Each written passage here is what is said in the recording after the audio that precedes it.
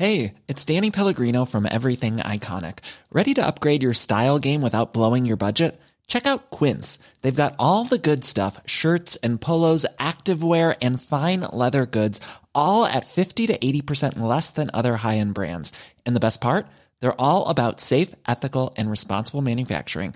Get that luxury vibe without the luxury price tag. Hit up quince.com/upgrade for free shipping and 365-day returns on your next order. That's quince.com/upgrade.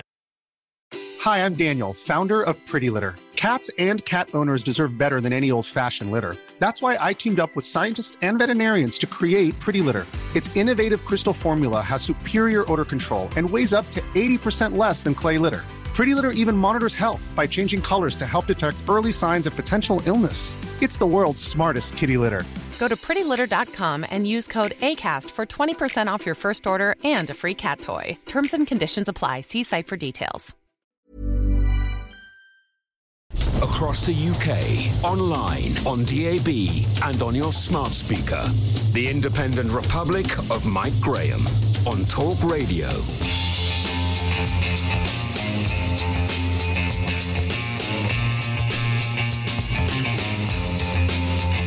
Good morning and welcome to the Independent Republic of Mike Graham right here on Talk Radio. They're finally catching up with the home of common sense, ladies and gentlemen. The newspapers this morning are filled with scientists, MPs, local councils, all demanding an end to the 10 p.m. curfew in particular and the lockdown in general. After weeks and weeks of telling them that it's time for the government to take a different tack, the rest of the world appears to be catching up with the Independent Republic. Who knew? More than 4,000 doctors and medical experts have signed a global declaration which is calling for a more compassionate approach that would let more and more people return to a much more normal life. Even as Boris Johnson and Nicola Sturgeon up in Scotland prepare to tighten restrictions, it seems the sensible people are finally having their say. Last night, a rebellion in Parliament against the rule of six failed, but another is planned against the 10 p.m. hospitality curfew next week. Surely the dam has now been breached, and the government will have to change their strategy in line with what the country wants. Boris Johnson said yesterday that he's fed up to the back teeth of this virus. He's fed up with the way our lives have been altered, and he's fed up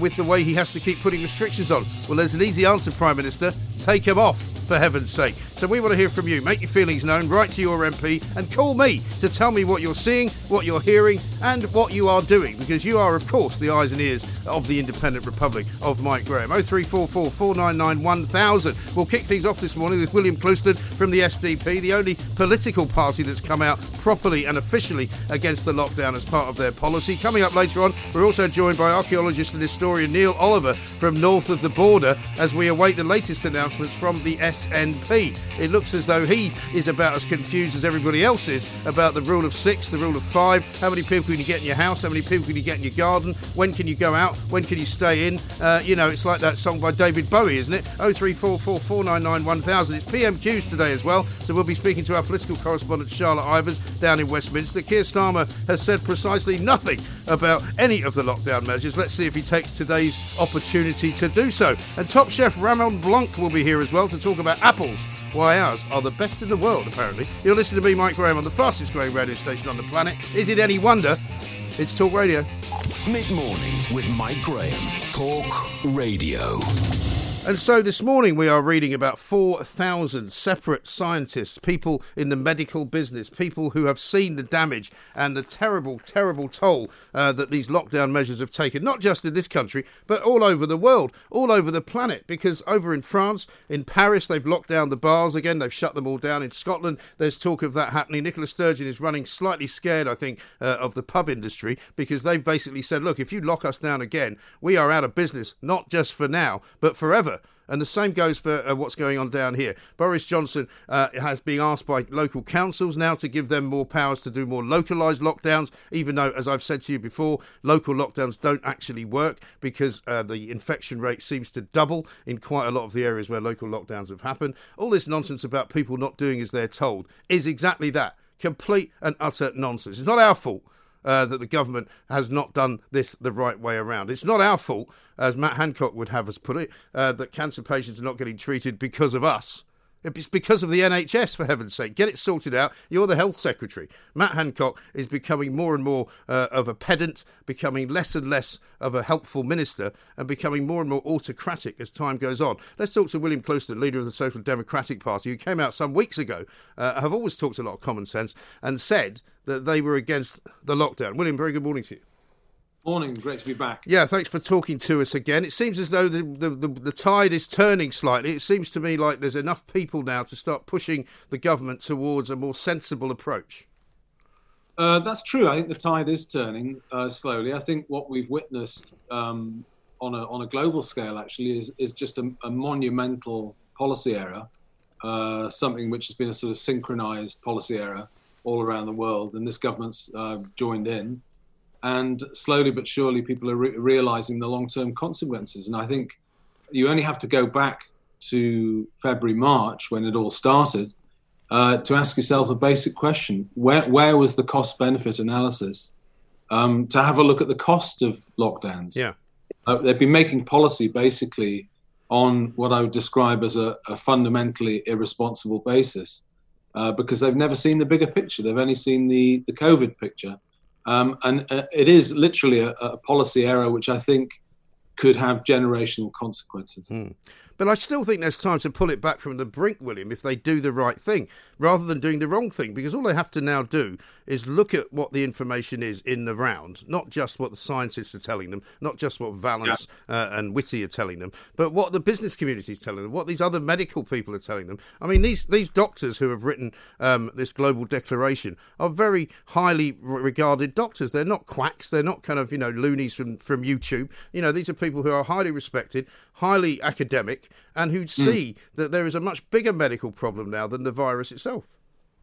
Yeah, there's always been an alternative view on the science and on the policy prescriptions, how you tackle the virus. There always has been. The trouble is it hasn't been represented on the government's committees. So you've had, the Oxford Group and others criticising government policy from the start. But part of the problem, and I have to say this is a major problem in this country particularly, is that political opposition to these measures, these mistakes, has been subcontracted out to a series of academics. Right. So, it's actually fallen to them to challenge the government on what they're doing. And meanwhile, every time the government's implemented another stage of its stop-go policy, its sort of haphazard, sharp turns policy, every single time, the Starmer and the Lib Dems and the SNP have tried to gold plate it. So they haven't challenged any of it at any stage. The only real challenge has been from one or two journalists like Hitchens and Toby Young and other people, and some experts. So our political class has utterly failed, I think. Well, I think that's true. I mean, Sir Keir Starmer, you would have thought, would have got behind, say, Andy Burnham's suggestions from Manchester, or some of the other local mayors and local councils that are asking for greater local powers to be more specific about lockdowns, because what we do know is that an awful lot of the local lockdowns have not only not worked, but they've seen increases in the infection rate while being locked down. Yeah, I'm afraid the evidence for lockdowns overall is just pretty poor. You can't really deduce efficacy from lockdowns on the national data. If you compare the countries that have had very harsh lockdowns, like Spain and others, their death rates are very similar to those that haven't. And we've been arguing, particularly, at the start of this, Mike, we gave the government the benefit of the doubt. It's a new disease, and we didn't criticise. And there was a sort of, a sense of we're all in it together. Yeah, and I think we were right to do that, by the way. Yeah, no, I think so, and I don't regret doing so at all. But as it becomes, as policy lurches, they have this 3-week lockdown, which became a 7-week lockdown, and then they had a massive, enthusiastic reopening where they're actually bribing people, paying people to go out, and then suddenly they slam the brakes on, and the hospitality industry doesn't know where to turn, literally. And I see New York are implementing a series of local lockdowns. And bar owners and restaurant owners, in that city, they only opened up in last week. Yeah. And they were closed. And a lot of them didn't bother opening up. You just can't run a society like this. What they're missing is basically that this is a marathon. It's not a sprint. They've got to implement a series of things that we can keep a hold of long term, which actually might just get back to the four things which are shield the vulnerable, isolate if you're ill, wash, and distance. And those four things you can do pretty much forever.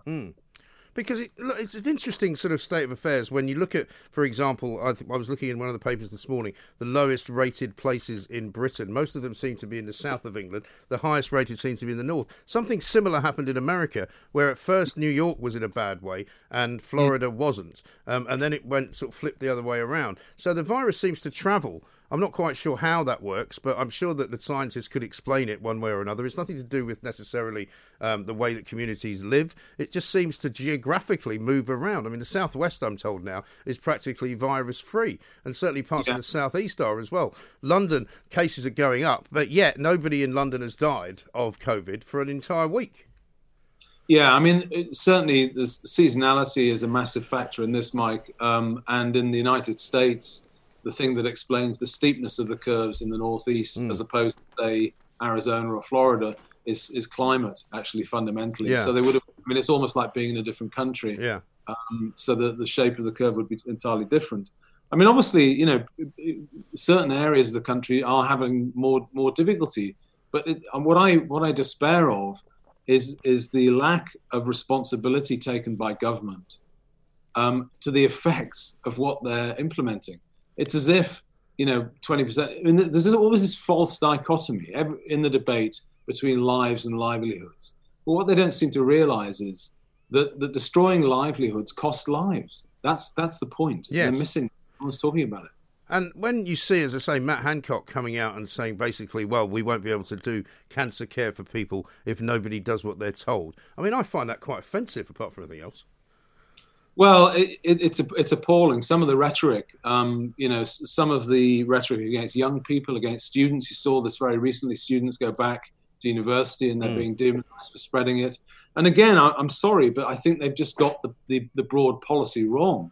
You know, some academics have made the point that actually, if students attended lectures, socialized throughout the entire first two terms, we may get to a situation in this country where by March or April, very large numbers of the undergraduate population would have actually, you know, the virus would have passed through and they wouldn't be there. They'd have built up some immunity and they wouldn't be there to spread it after that. And I think actually that's a far better result, a far better aim actually than shielding. I mean, basically, Mike, they're shielding the people that aren't vulnerable. And again, it's a point which has been made, you know, and it hasn't been the official opposition. It's been a point's been made by groups like Us for Them, complaining about the policy in relation to schools and children, but not by any official opposition, which is appalling. No, well, Keir Starmer said absolutely nothing this morning about lockdown. He said nothing about it really throughout the lockdown, other than that he fully supports the government, while then slagging them off for not doing anything right. And it seems to me that in universities and in the halls of residence, the lockdown isn't working anyway, because if the spreading of the disease is still going on, and it's very high in places like Sheffield and Newcastle, I understand, you know, everybody's getting it anyway. Yeah, I mean, kettling 700 or 800 students in halls of residence is sure to spread it throughout that population. But they're missing the point. It's actually a benefit if the virus spreads through the undergraduate population.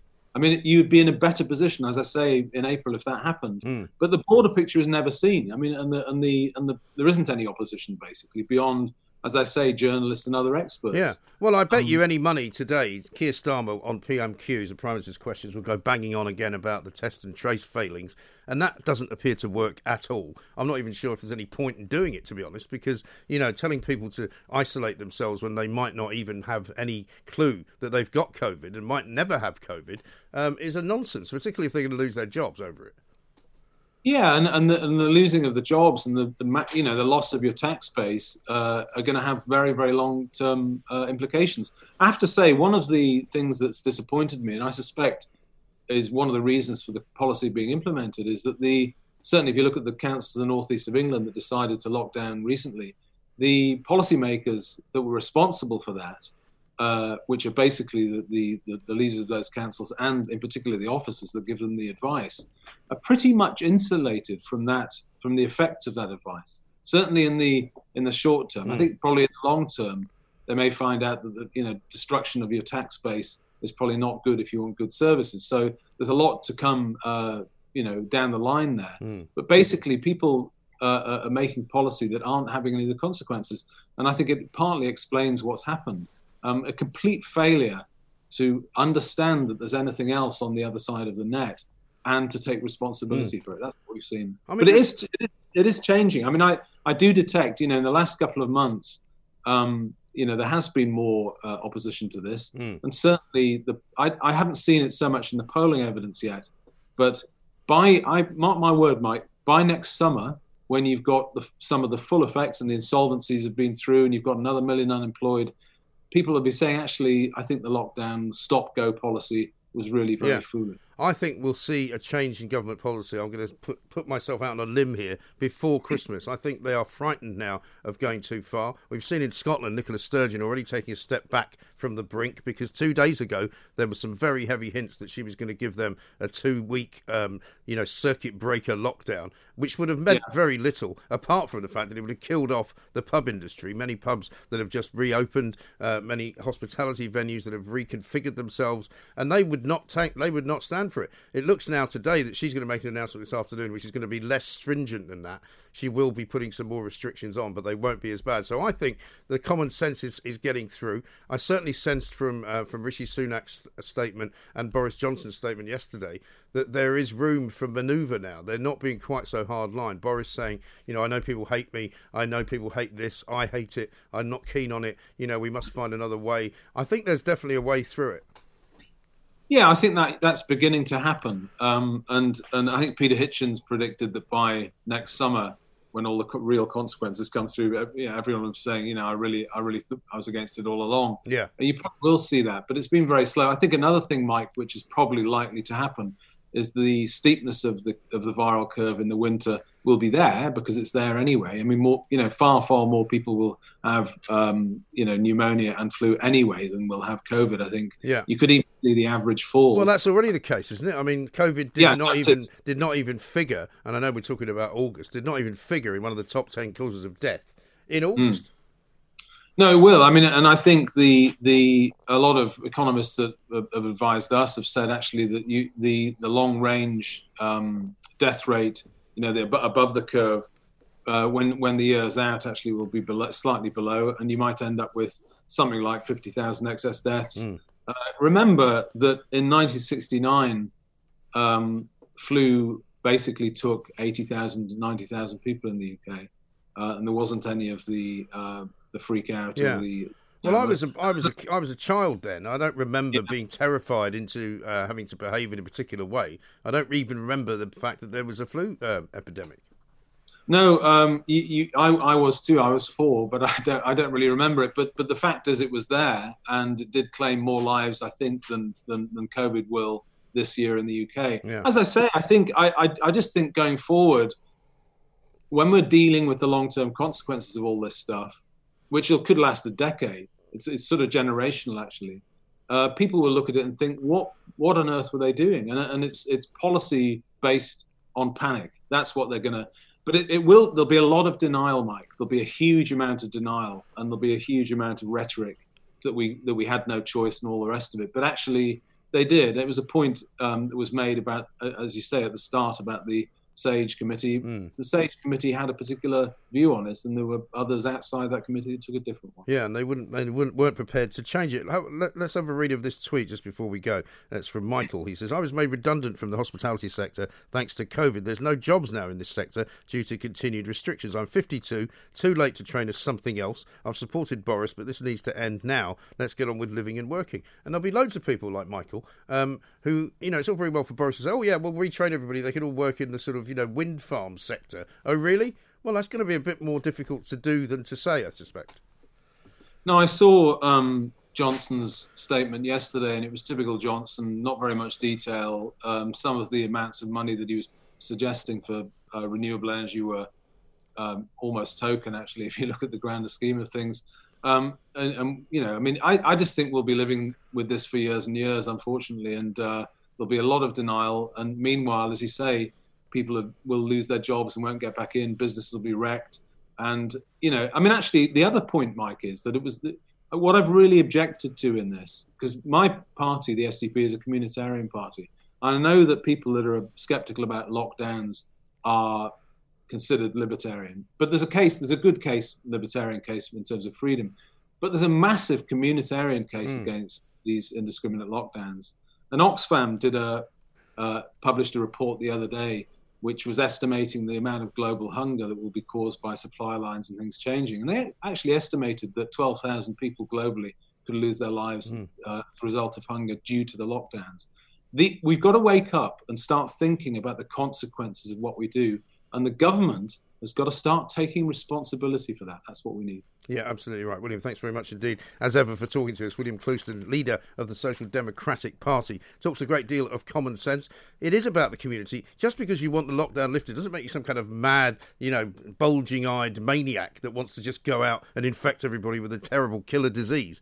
It just means that you have more than a one-track mind. The problem with the government is it has a one-track mind. Its one-track mind is all about COVID. It doesn't look at the big picture. It doesn't look at the people like Michael who have been made redundant at the age of 52 and who can't retrain to do another job because he can't be employable at that age. He needs to get a job back in hospitality. If you lock it down even more than it is already, hospitality will cease to exist. It's a simple equation.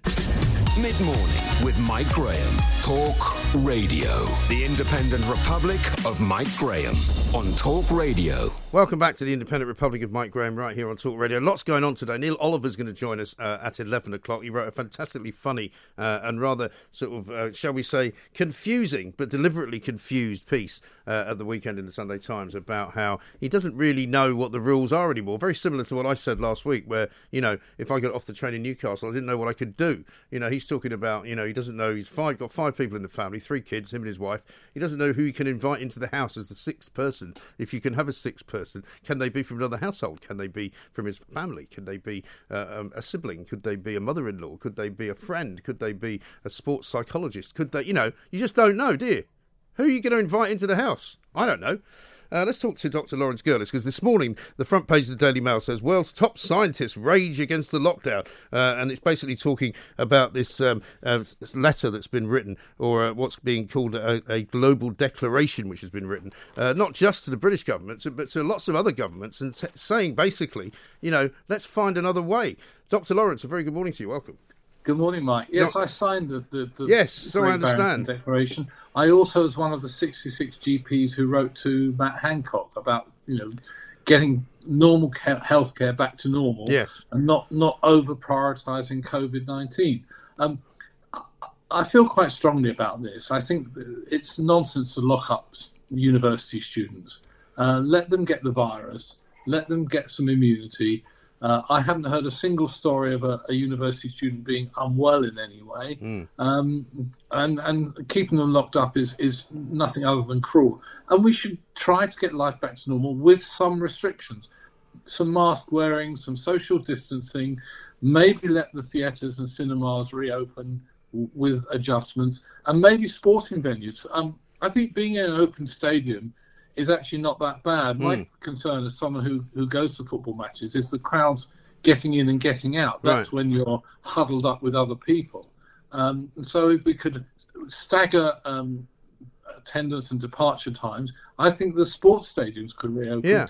Bear in mind they're open-air events anyway. Well, of course. I mean, this is why some of the measures that have already been taken, for example, Sadiq Khan cancelling the New Year fireworks, is a really stupid idea, it seems to me, because it's one of the few events that you could actually properly control. Now, his argument will no doubt be, oh, yeah, but we don't want loads of people on the tubes. Well, have you been on the tubes lately? I mean, there's quite a lot of people travelling on them now. Yeah. And basically what you could do is have a space around the firework display, which normally would say hold, I don't know, 50,000 people, and say we're only going to allow 20,000 in. And sell tickets to it. People buy the tickets. If they haven't got a ticket, they can't get in. Simple. Yeah.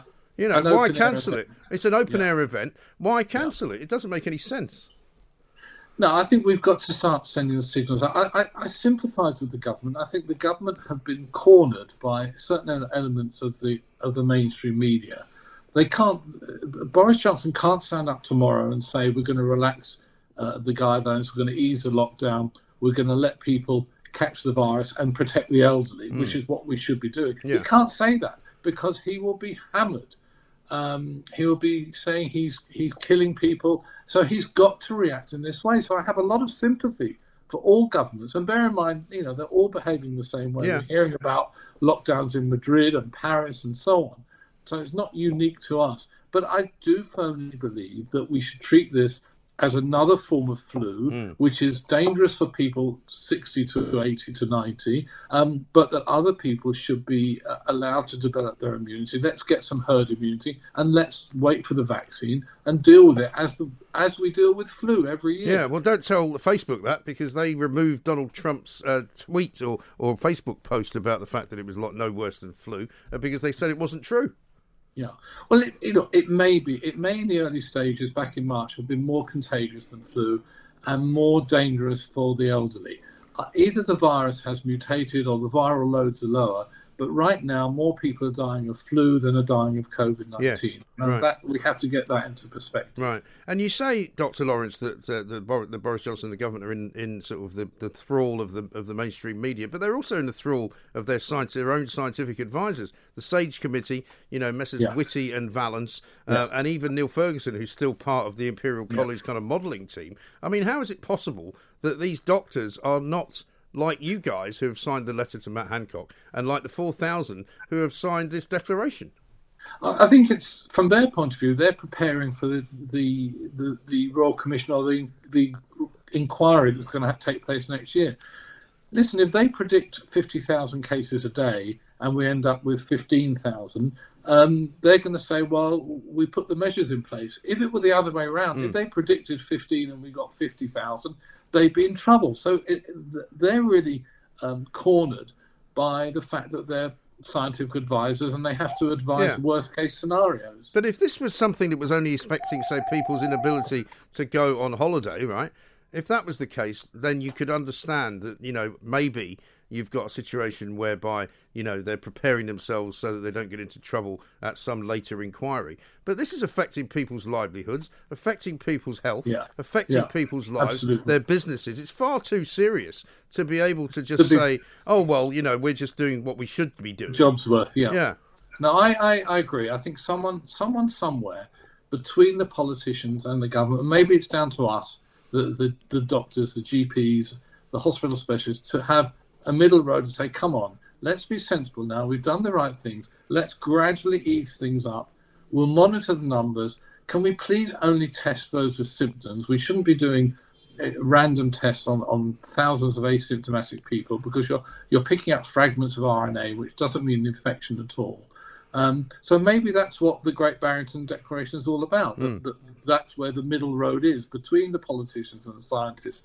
That common sense will prevail. Yeah. I mean, it seems as though we need somebody to kind of lead us out of this, right? Whether it's doctors, whether it's another country's government, which does it first, and then we look at that and go, oh, that seems to be a good idea. It just seems to me, and I've been saying this till I'm blue in the face, that, no matter what the government does, the continued spread of the disease is something that you can predict with a fair amount of certainty. You know that it's going to spread. You know that more people are going to get it. The question is, whether that should affect everything or whether it should only affect some things. Yeah, and we've got to make sure that people don't die in large numbers from this. So, and that's by prioritising and that's not happening, is it? Elderly. It's not happening. No. It's a blanket cover on all age groups. I really, as I say, university students. It's completely pointless having university students locked up in their halls of residence when they're not even getting ill, let alone going to hospital. Right. I mean, what about the final sort of ignominy, really, of all of this? Your letter to Matt Hancock, are you expecting to get a reply to that? No, well, not that I've seen one yet. I've been in touch with the other doctors who signed that letter, and as yet, nothing at all. So we will see. What are you basically suggesting to him in that letter? What are you asking? It's similar.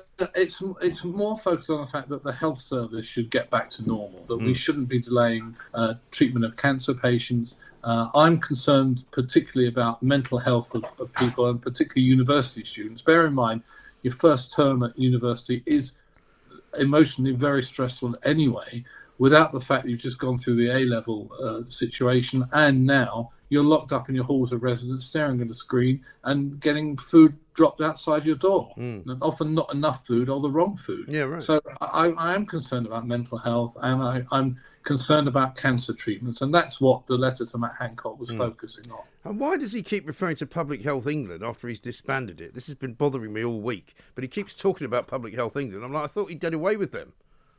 Well, doesn't it just exist by another name? Under but he keeps actually calling it Public Health England. Well, he was in the Commons this week referring to, problems with Public Health England. I'm like, wait a minute, you got rid of that. Yeah, well, look, I'm glad I'm not... I wish we'd get rid of him. I'm glad I'm not a politician. That's all I can say. Dr. Lawrence Girlis, thank you very much indeed. GP at Same Day Doctor, also signatory to this declaration which has been made to not just this government, but to governments around the world. Top epidemiologists at Oxford, Harvard and Stanford are calling for focused prevention on the sort of problems that we're having in this country, because everybody now accepts, apart from, of course, the people running everything, that the way they're going is the wrong way. We heard from Chris Whitty, you might remember last week, saying, things are going in the wrong direction. Well, anything's going in the wrong direction, you lot, the rest of us, all know what the common sense solution actually is. And that is to not do anything ridiculously reckless, but to allow businesses to flourish, to allow places to be open beyond 10 o'clock at night, to allow hotels to be open, to allow people to travel across the world and to just have better screening, to have better testing at airports. There are ways of doing it. They're doing it in lots of parts of the world. I mean, when we say that, everybody's doing it the same way, that's not actually true. In the Middle East, for example, you can't go shopping until you've had a temperature check. And the temperature checks are run very, very well. Same in Singapore. In Germany, where they've got very low number of deaths, they've done it in a very different way. Sweden, as we've heard before, which I've never said was necessarily the greatest way to go, but it's seemingly the country is in a better place than we are. And where there's big infection rates in Spain, in France, and in this country, the question is, how dangerous is that going to be? And nobody seems to be asking that question. But we are.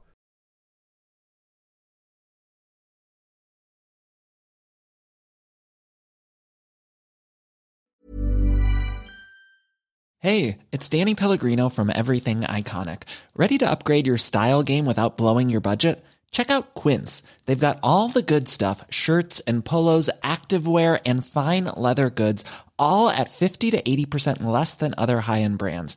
And the best part? They're all about safe, ethical, and responsible manufacturing. Get that luxury vibe without the luxury price tag. Hit up quince.com/upgrade for free shipping and 365-day returns on your next order. That's quince.com/upgrade.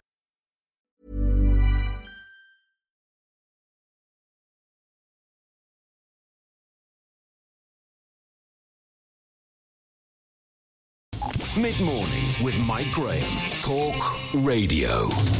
Now, I was having a similar conversation last week about the rules and how the rules have become now so ridiculously complex that nobody really knows what they are. I was talking to John Rentoul one day and I explained to him I didn't know what would happen if I got off a train in Newcastle. Would I be able to go to a bar? And he said it's perfectly straightforward. He says everybody knows what the rules are. And then he said, well, you can't go into a bar with somebody else. You can't meet somebody on the train and go into a bar with them, but you can have a drink with them on the train. I said, what about if I go to the bar and sit outside? He said, I don't know. So there we are. He doesn't know. Neil wrote a piece at the weekend in the Sunday Times in which he said there are 5 people in his family. He doesn't really know if he was to invite somebody else into his house as the 6th person in the rule of 6, who that 6th person would be. Let's talk to him now to see if he's figured it out. Neil, a very good morning to you. Hello. I'm just about driven myself doolally up here. I don't know which way is up anymore. Yeah, that's a fact. No, I know. I mean, I was chuckling when I was reading it because it's exactly what I was kind of articulating last week. That it has a sort of rhythm to it. The way you wrote it as well. It's like, can I do this? Can I do that? Who can I do that with? Well, can I not do it with that person? Can we get that person in? I mean, it is kind of comical now. Yeah, I suppose for the people that are doing the making of the rules, and that's their job, and they're doing that all day, every day. They can, that's their preoccupation, and they can stay on top of it because it's all they think about for reasons we can understand. But for everybody else who's trying to get on with whatever they're trying to get on with, it's in the nature of rules of a game. Once you learn the rules of a game, that's the rules of football, the rules of Scrabble, then you know where you are and you can live within that. But the fact that the rules keep changing, and people have got too much else to be getting on with, means that at any given moment you don't know if you've missed a rule change. So at any given moment you could be in the wrong quite innocently, just because what you were allowed to do yesterday or last week is now strictly verboten. Yeah. You didn't keep up with the latest broadcast from whoever or wherever, and there you are. You're offside. Right. You didn't know it. Right. Well, I mean, when you get to these ridiculous situations where a burger bar in London gets fined £1,000 or whatever it is because they took too long to put the salad on the burger, and by the time they served it up, it was 4 minutes past 10. And suddenly there's a COVID marshal there handing out a fine, and you go, "Well, this has reached literally idiotic proportions." We've been coming and going from restaurants and places around Stirling, hospitality places, and they're all tearing their hair out. Yeah. Apart from anything else, the 10 o'clock cut off. To some extent, it sounds all right in a way. You think, well, 10 o'clock, but the reality for people running restaurants is that they've got to start getting rid of people really by about 9:15. Yeah. And it's at precisely the point in the evening when it comes to making money and maximising your profit in that industry, that as people have loosened up and they're thinking about having that other bottle of wine or ordering a round of brandies or whatever, that those places depend on that as a very rich hour between 10 and 11 or between 10 and midnight or whatever. And now they've got to be hustling people out the door, and they've got to be slipping the bowl on the inside of the door at 1 minute to 10. Right. So in reality, their earning window, it starts to stop at about 9 o'clock. And also their bookings window starts to stop at around about 8:15 because they can't take any more bookings after that, really. And we've got, we were thinking about getting the kids away for a week away during the second half of the school holiday up here. And we made some tentative arrangements for that. But as you say, yesterday or earlier in the week, suddenly the spectre was there of a circuit breaker lockdown, whatever on earth that means and whatever effect it might have. We thought, well, that's the ball up on the slates again. Right. And now we don't know, because if you're going to go away and do a self-catering thing, you've got to think about things like maybe getting a Tesco shop booked, to deliver, because even if you get to the place you want to go to, all the restaurants and pubs might be locked down or shut down, so you need to be self-sufficient. Yeah. Well, we're the same. I mean, we went to Turnberry at last Christmas, which was great. First time we'd been away really for Christmas properly, where we didn't do the Christmas thing at home. And we thought maybe we'd pop up there for half term. But then I actually thought to myself, to be honest, I'm not sure if I went to Scotland whether I might get stuck there, and Nicola Sturgeon might somehow close the border. I mean, that's how mad it is. This thing about being handled as a foreign nation situation, when we talked about that way back, I understood the thinking there. But I think increasingly, the fact that you get that not only are the rules changing all the time, but as you move, if you're in Scotland or if you're in England or if you're in Wales or presumably if you're in Northern Ireland or whatever, there's variations within variations. And this fact that you've maybe caught something that's come out of Westminster, you've maybe heard something that Matt Hancock has said or Boris Johnson has said, but you've then got to cross-reference it up here with what the First Minister here might say next, or what you've already said that you haven't heard. Right. It's a Gordian knot of complexities that I just don't see how everyone's going to end up getting caught out, because nobody except the people setting the rules are spending 24 hours a day keeping up with it. No, and in the case of Miss Ferrier, of course, the SNP MP, she may or may not have known the rules, but she certainly broke pretty much all of them. That's just another example of the kind of thing that makes people, reasonable people, have absolutely no faith in authority. You get one, she's the latest one to stumble into that tar pit, but it's been one person after another who would ought to have been an exemplar of best behaviour that just demonstrably did whatever they felt like doing in the moment because of their own personal circumstances, which is essentially the point of it. That is the problem in a nutshell. She was running variables through her head, making decisions about what she thought she had to do for her. And that meant that the consequence of that was she just broke a whole string of rules. Yeah.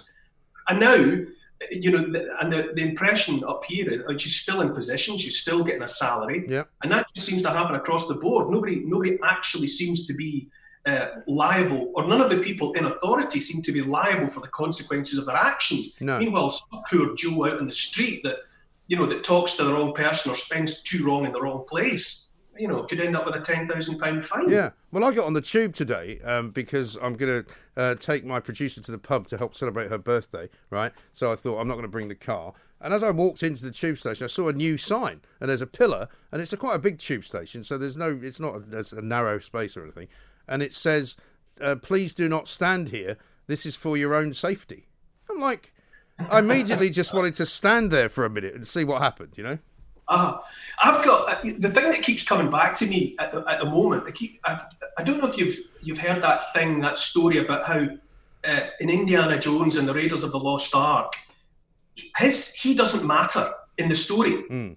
If you take Indiana Jones out of the story, the Nazis get Marion's necklace, they dig in the right place, right. They get the Lost Ark, they take it to the island, they open it, and the Wrath of God deals with them. Right.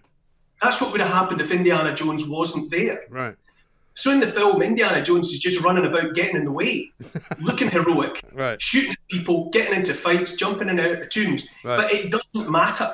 And I feel as if the leaders, Nicola Sturgeon, Boris Johnson, Matt Hancock, and they're like Indiana Jones, but not as good looking, right. And not as well dressed. Right. They're just getting in the way.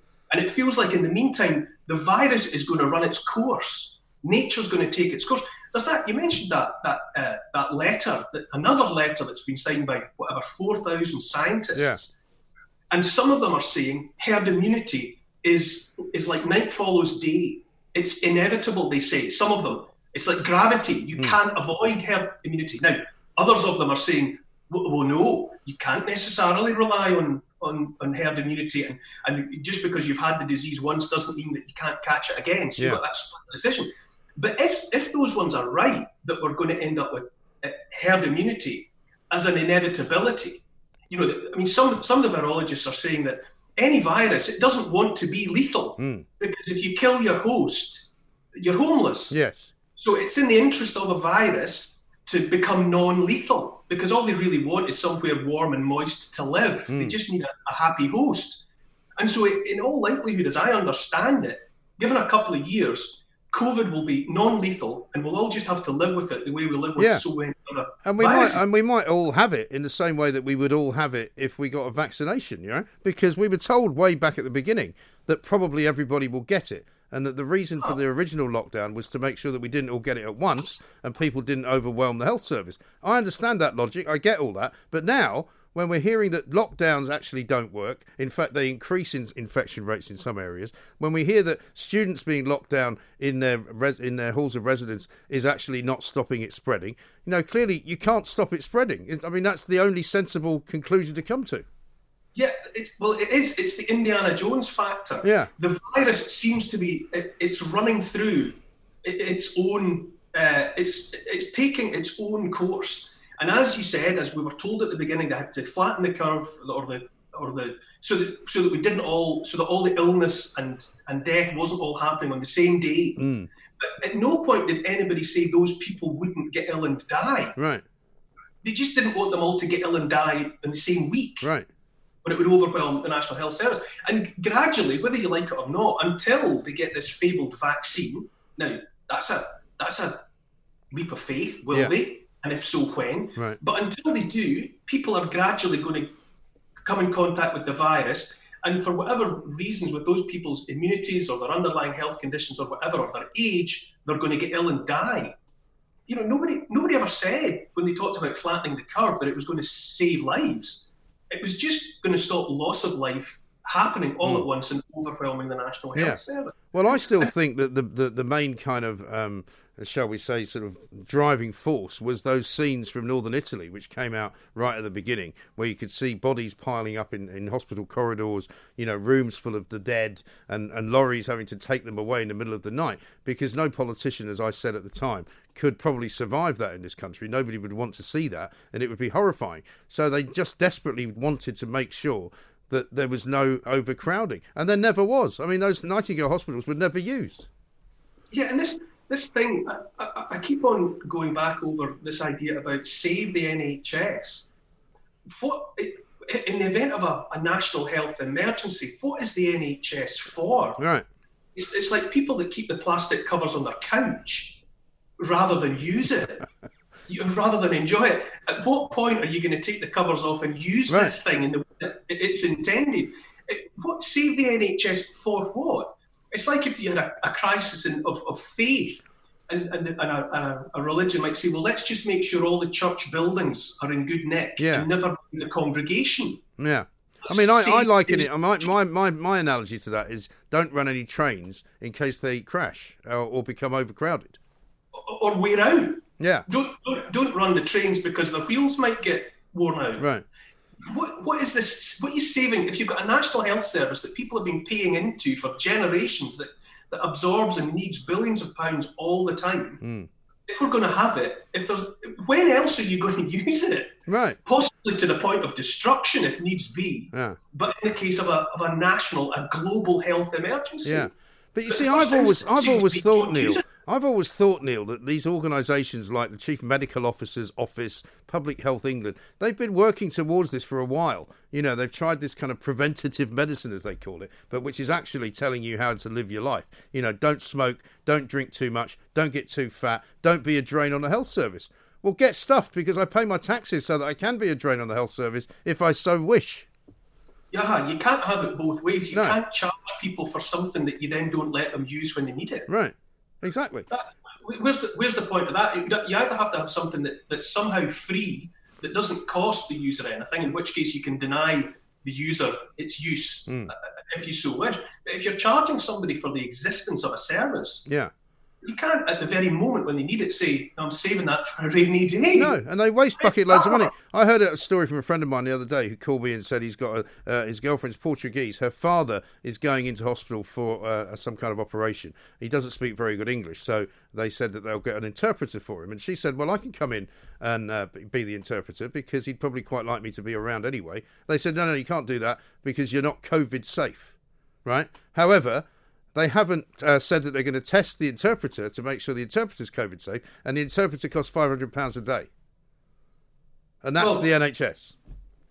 Yeah, so this illogicality, if that's a word, of the way in which everything is being saved and spared around keeping the NHS for an emergency. Right. This is the emergency. Right. This is when we need it. And even if we used it to the point of destruction, well, at least we had it. Right.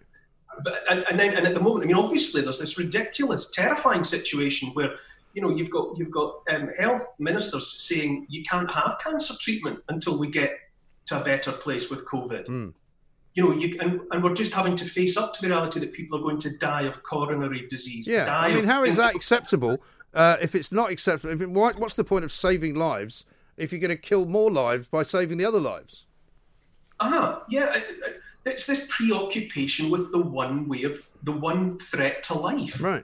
As though the other threats to life have somehow been put on hold as well. And they haven't. Cancer and heart disease and depression and suicide and all the rest of the terrible ailments that befall mankind are still out there doing their thing, unobstructed, because we've all got to dedicate all resources, all time and all attention, crash the economy, periodically face lockdowns and all the rest of it, just because of the arrival of the latest new virus. Yeah. And viruses have been arriving in amongst our species on planet Earth since the beginning. But never before have we decided that this is the one for which everything else must be set aside. Economies must tank, people's livelihoods must be destroyed, people must be shut in their homes till depression gets the better of them. They have to die for want of every other available treatment, because COVID is number one and will be number one until we've got a vaccine for it. I don't remember being asked to vote for that. No, because I think also that it speaks to an arrogance that the political class has now kind of adopted, that they can stop things from happening or they can make things happen and everything sort of is done at their behest, if you like. You know, how about you just admit that you can't stop it happening and then you work from there rather than saying we must stop this from spreading, because they can't stop it. No, evidently they can't. it would appear that from the moment this virus appeared among us, that a certain number of people in every population were eventually going to be adversely affected by it. We're going to get those ones who, for whatever reason, couldn't survive it. We're going to be harvested by it. And all of these efforts, lockdowns, the catastrophe for the economy, all the other collateral damage that's been done, we were supposed to absorb it because we were being reassured that if the authorities were allowed to do all the things they wanted to do, they could fix it. And they can. And I would put good money on the fact that a couple of years from now, the death toll in every part of the world will be proportionally the same as everywhere else. Yes, I think that's absolutely right. COVID-19, one way or another, with or without intervention, will have taken a given percentage of every population, and we will look back wide-eyed and shaky at what we have done in the intervening period. Smoking ruin of our economies and society. And we will not have been able to save a single life. Yes. We'll have delayed them, we'll have caused them to happen at different times, but whatever it is, 0.1% of everyone's population will have been taken by COVID. I think that's absolutely right. And there certainly seems to be evidence from what I can see of Nicola Sturgeon's kind of rowing back slightly today, which is what we think she's going to do from this circuit breaker lockdown, right? That she's now frightened of doing that because it may be a step too far for her politically. She might also not be doing it because she can't afford to do it, because they'd have to somehow come up with another furlough scheme, and they don't really have the money for that. But I'm wondering, the more pressure that gets put on by people like these 4,000 doctors to people like Boris Johnson, he will bend, because he doesn't like being told he's unpopular. He doesn't like, if enough people start telling him, he might just see the light. Yeah, it's impossible to tell now whether decisions are being taken in light of the latest scientific understanding, or whether they're being taken in the light of political expediency. Now, of course, the politicians are saying, oh no, we're doing this because the scientists, this is the latest, this is the news just in. But more and more of the population are thinking, no, this is political expediency. And this isn't just to do with COVID. History has shown that if you keep on lying to people, or if you keep on giving people duff information, eventually the people just don't believe anything they're being told. No. And once people don't believe anything they're being told, they're made they're denied action. They're unable to weigh up situations and make decisions for themselves because they don't trust anything that they're being told. And whatever happens with COVID, in the future, in the years ahead, it's going to be very, very difficult for politicians to regain any kind of credibility at all. Because this moving picture, this shimmering mirage of the supposed solution to COVID has just left everybody dropping their shoulders and saying, oh, they're just making this up as they go along now. Well, they might not be, but that's the impression that's the impression that more and more people are having. And in the future, the next time there's anything to be handled and the politicians start telling us that, this is how we should handle it, based on the COVID experience, too many people are going to say, yeah, he's just saying that. Yeah. Well, it doesn't help when the chief medical officer actually admits that he came out with some numbers which were meant to scare the public because it was a projection, except it wasn't in some ways a prediction. And you go, what the hell are you talking about? You've just literally plucked a number out of the air, as was the rule of 6 plucked out of the air, as was the 10 p.m. curfew plucked out of the air. So you're not wrong to say that they are doing it as they go. I just don't think they've got a plan at all. You always, your watchwords all the time are common sense. Yeah. And that's absolutely right. And that the population have been denied the application of their own common sense. And that politicians and the scientists, whoever they are, have taken it upon themselves to say, no, people's common sense is neither here nor there.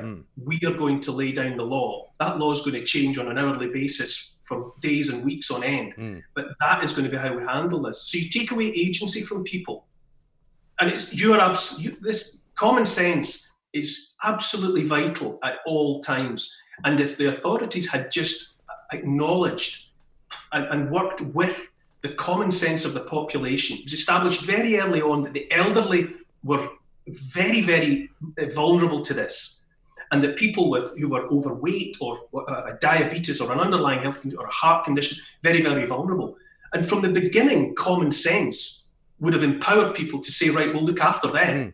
We'll make sure those people are out of the way. They're out of harm's way. And the rest of us will get on with life so that we can keep earning the money and paying the taxes that keep the wheels on the bus. Yeah, absolutely. But instead, the scientists sent everybody home to their bedrooms for a year. Yeah. and now we've got the situation that we've got.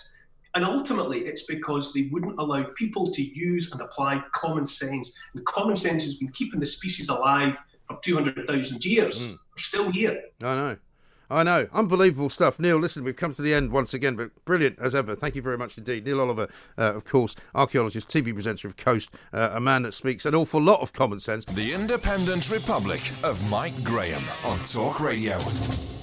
It is that time of the day when we basically get together with our experts and the people outside this building who like to talk to us about things that we know a little about but would like to know more about. Today, it's homeschooling with Pepe Martinez. We've spoken before. He's a London Blue Badge tour guide. Today's piece of information on homeschooling is all about Big Ben. Pepe, a very good afternoon to you. Welcome. Good morning, Mike. Thanks very much indeed for coming on again. You fascinated us the last time with your knowledge of a London landmark. Big Ben is one of those things that I think we've forgotten about because we haven't seen it for such a long time. It's been covered up. I mean, I can see it behind you, which I'm very pleased to see. But in actuality, I remember the days when we used to have tourists in London and they'd come out of Westminster Tube and they'd look up at this kind of cardboard-covered tower and wondering why they couldn't see it. It has been a tower of disappointment for visitors for 3 or 4 years now, but we're all getting excited. They're slowly beginning to peel it away, and so hopefully we'll see it again in its full glory. Yes, soon. And they've basically been cleaning it, right? Yes, but also I think the foundations were a little dodgy. So I think they've been shoring up the foundations as well. And they took the time to take the entire clock mechanism apart and put the whole thing back together again. Right. And tell us about the history of Big Ben, because, of course, a lot of people think mistakenly that Big Ben is the tower, but it's actually the bell, isn't it? It is actually the bell. The tower used to be called the Tower or the Clock Tower, and it was renamed the Elizabeth Tower in 2012 for the Queen's Diamond Jubilee. The Great Bell, Big Ben, is they're not quite sure actually where the name comes from. They think that it might have been named after the Commissioner of Works at the time the bell was installed, but they're not quite sure. And they also think it could have been named after a famous boxer as well of the time. Benjamin Comte was his name. So it's one of those stories that's kind of been lost in history today. Now, that's one I've never heard before. Interesting. I mean, and who would be responsible for picking, say, for example, his name out of a hat? Because they could have named it after loads of people. You know, quite often with these legends, nothing is ever written down, and sometimes the legends come about years after the fact. So who knows? But they're both kind of quite nice stories to tell. They certainly are. However, the sad thing is when the bell was cast, it was the largest bell in Britain at the time, but the bell foundry closed down about 3 years ago. I don't know if you know that story, Mike, about I don't. the bell foundry. No, tell me. The Whitechapel Bell Foundry has made some of the most famous bells in history, including the Liberty Bell before it was recast. Right. In Philadelphia, the Sydney Cathedral bells, the Ottawa Parliament bells. And do you remember for the Olympic Games, Bradley Wiggins rung that huge bell? Yes, I do remember that, yeah. That was also made by the Whitechapel Bell Foundry. Oh, wow. And sadly, the business went under about 3 years ago, and it was sold to a developer who was trying to turn the building into a bell-themed hotel, would you believe? Wow. So, I mean, if you went to now make a bell the size of Big Ben, where would you go? Well, it's a very good question.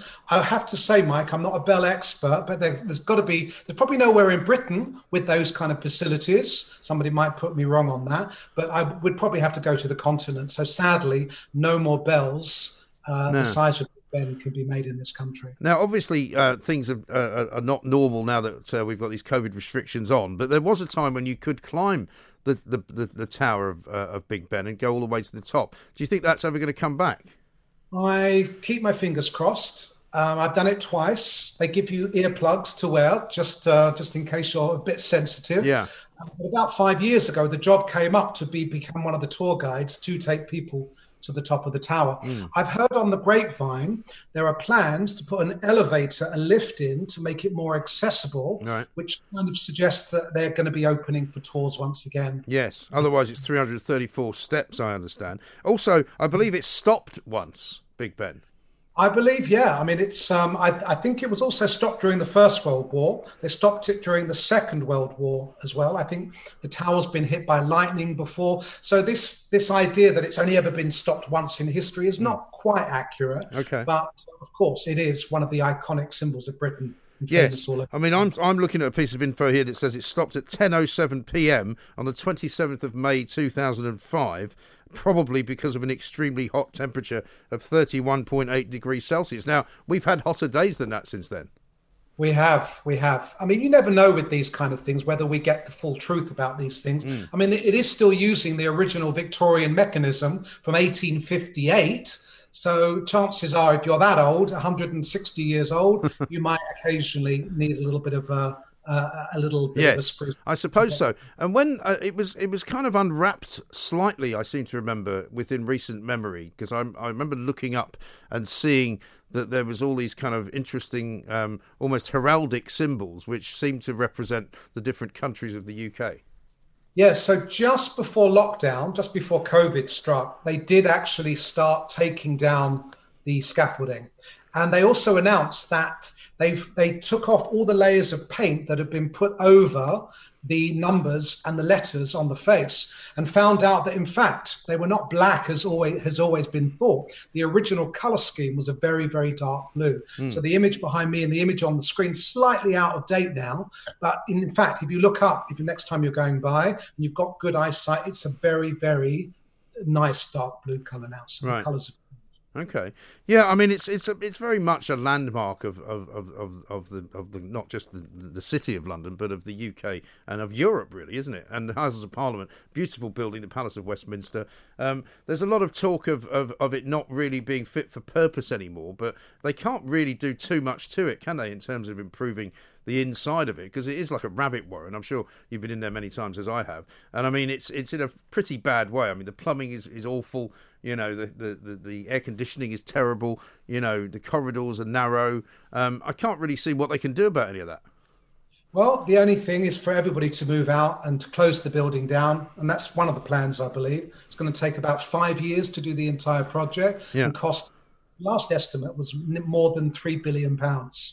But it is an icon of Britain, and I think we would be a lesser nation without it. So I think it needs to be done. Oh, definitely. I think it absolutely does. And Pepe, how are you managing to fare in this time of trouble? Because, I mean, you do tour guides for tourists. There are not very many of them around at the moment.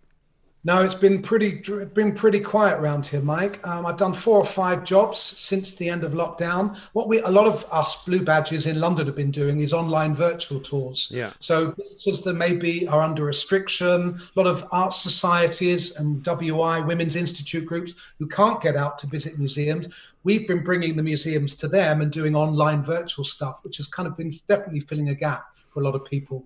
Okay, well, good luck with it, Pepe, and thank you very much indeed for joining us as ever. Pepe Martinez, London Blue Badge tour guide there, giving us all the lowdown that you need to know about Big Ben. Wouldn't it be amazing if it was named after a boxer? How extraordinary would that be? Talk Radio. Across the UK, online, on DAB, and on your smart speaker. The Independent Republic of Mike Graham on Talk Radio. If you enjoyed that, be sure to catch the whole show 10 till 1, Monday to Friday on Talk Radio via DAB, online or via the Talk Radio app. And if you have an opinion on the stories we cover, we'd love to hear from you. Call us on 0344 499 1000 or tweet at Talk Radio during the show to have your say. Mid-morning with Mike Graham. Talk Radio.